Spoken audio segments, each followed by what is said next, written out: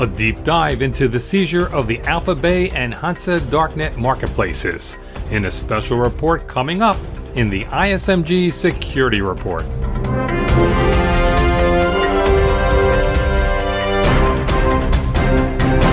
Hello, I'm Eric Chabrow. Today, the Department of Justice announces the takedown of the dark web market Alphabay. This is the largest dark market web place takedown in world history. That's U.S. Attorney General Jeff Sessions speaking Thursday at the U.S. Department of Justice briefing on the takedown of the Alphabay dark web marketplace. An Alphabay staff member claimed that this group serviced more than 40,000 illegal vendors, people who sell illegal products, for more than 200,000 customers. The takedown was a culmination of a joint law enforcement effort with U.S. authorities, as well as those from Britain, Canada, France, Lithuania, the Netherlands, and Thailand. The European law enforcement agency, Europol, also took part in the seizure. The seizing of the Alphabay site coincided with efforts by Dutch law enforcement to shutter another prominent dark web marketplace known as Hansa. Deputy Attorney General Rod Rosenstein describes the ugly activities taking place on these darknet marketplaces. Their alleged criminal conduct includes selling illegal drugs like fentanyl and heroin, as well as stolen fraudulent identification documents and access devices, counterfeit goods, malware and computer hacking tools, firearms, and toxic chemicals. Authorities charged the creator and administrator of Alphabay, Alexandra Kazaz, who Thai authorities nabbed on July 5th. But the Justice Department says Kazaz apparently committed suicide days later while in Thai custody. Darknet marketplaces use the Tor network that promises anonymity. But as the Darknet takedown shows, that anonymity isn't always guaranteed. Here again is Rosenstein. People using these websites believe that they're going to be anonymous, but this case demonstrates that is not always true. The takedown of these dark sites could prove to be a game changer as cooperation between domestic and international law enforcement agencies is showing success. That's reflected in Acting FBI Director Andrew McCabe's warning to the operators and users of darknet sites that they no longer can hide from law enforcement. And as this level of teamwork and coordination shows, we will go to the ends of the earth to find these people and to stop them. There are some criminals that think of cybercrime as a freebie.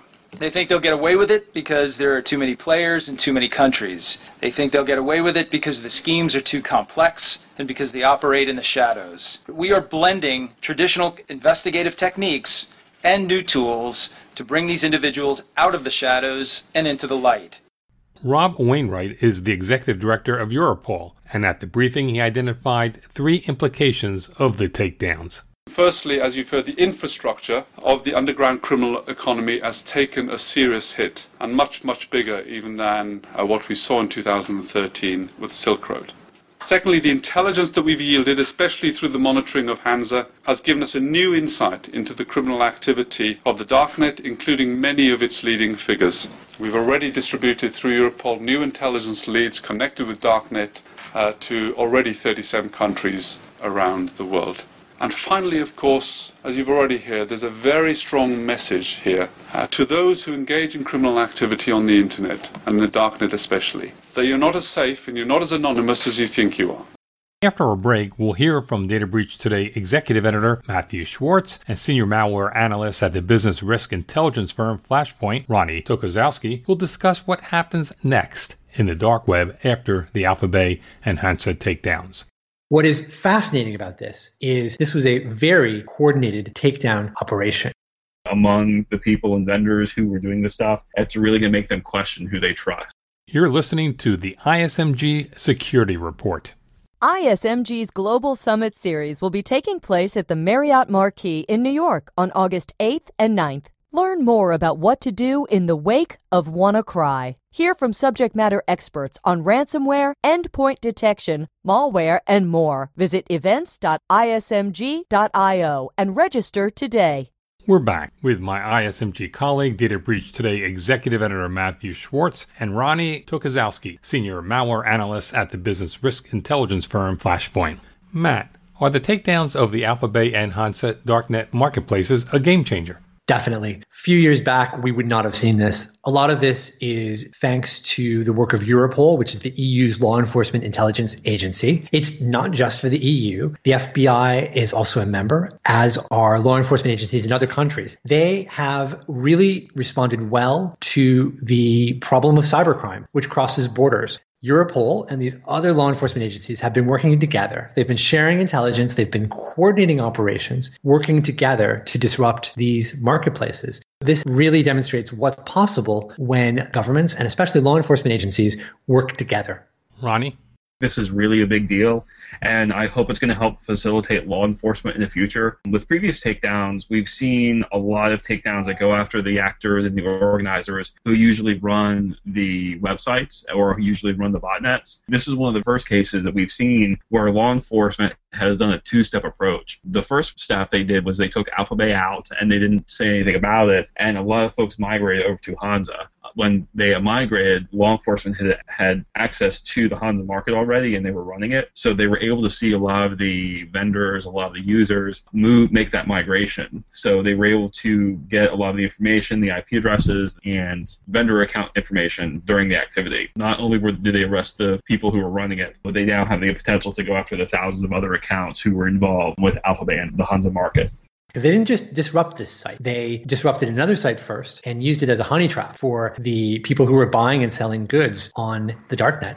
Even with law enforcement's success with the takedowns, some cyber gangs won't be deterred in setting up new darknet marketplaces. After all, there's money to be made in crime. No doubt. Bad guys are going to be looking for other forums that they can go to. The most mature will be using all sorts of techniques to try to disguise their identity, and maybe will escape this dragnet. Maybe they will escape the next dragnet. But all it takes is one misstep, and police can potentially identify them and chase them down. That's one of the big questions that we've been getting a lot of lately. Once these two websites have been down, where are the sellers and vendors going to go? There's been other markets that people have been looking at, but again, it falls under the same place of when people made the jump to Hansa, they thought they were okay, but they actually had all their information now compromised. So which markets do you trust? Which vendors do you now trust? I really think this one's going to have lasting effects on the drug market and the illicit trade on the dark web. Ronnie? You bring up trust. When we generally think about the internet and trust, it's about the law-abiding user. Bad guys have trust issues too, right? Exactly. When you look at trust, a lot of them trust digital signatures or things like that, and a lot of our security tools are now built off of that. In the report from the Dutch authorities, they were able to start modifying a lot of that, and still be able to monitor the information that was going back and forth. So they now have thousands of accounts they can go after and send information down to local authorities in order to start making arrests. And there have already been arrests from a lot of vendors that have been made. Really going to be interesting to see how the next couple of days, weeks, and months unfold on this. You're listening to the ISMG Security Report on ISMG Radio. ISMG, your number one source for information security news. Ricoh is a multinational imaging and electronics company. Its Australian unit has experienced a puzzling data breach. Here's ISMG Security and Technology Editor Jeremy Kirk reporting from Sydney. Ricoh Australia has notified banks, government agencies, universities, and large businesses about a curious data breach that in some cases exposed login credentials for its multifunction devices. It's unclear how the documents, which are called run-up guides, were exposed and indexed by Google's search engine. Ricoh's apologized and says the leak is under investigation. Most of the documents contain no username or passwords, but a small number exposed LDAP and Active Directory credentials for print configurations. At least 24 organizations are affected. The overall risk seems slight. Even the most sensitive run-up guides don't have enough information to overcome a larger obstacle. In order to access a MFD inside an organization, an attacker would already need to have network access.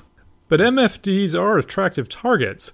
There have been proof-of-concept attacks where a MFD was modified to have every document that's scanned sent to an external email address.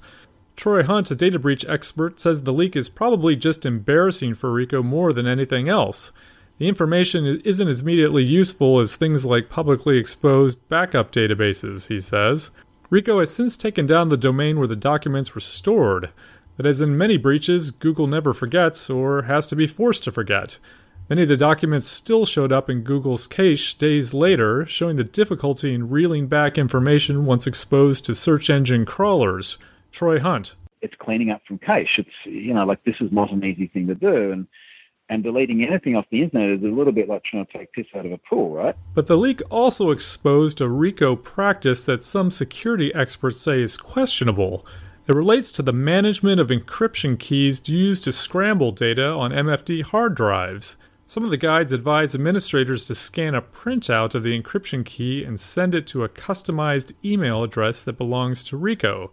Users are also advised to enter the serial number of the MFD in the subject of the email. Encryption keys are closely guarded secrets for obvious reasons. Sending a private key to another party, via email no less, would generally be regarded as a bad idea. Overall, though, while the incident may have just left RICO a little red-faced, it underscores how careful organizations need to be with all of their data. For Information Security Media Group, I'm Jeremy Kirk. That's the ISMG Security Report. Our theme is by Ithaca Audio. I'm Eric Chabrow.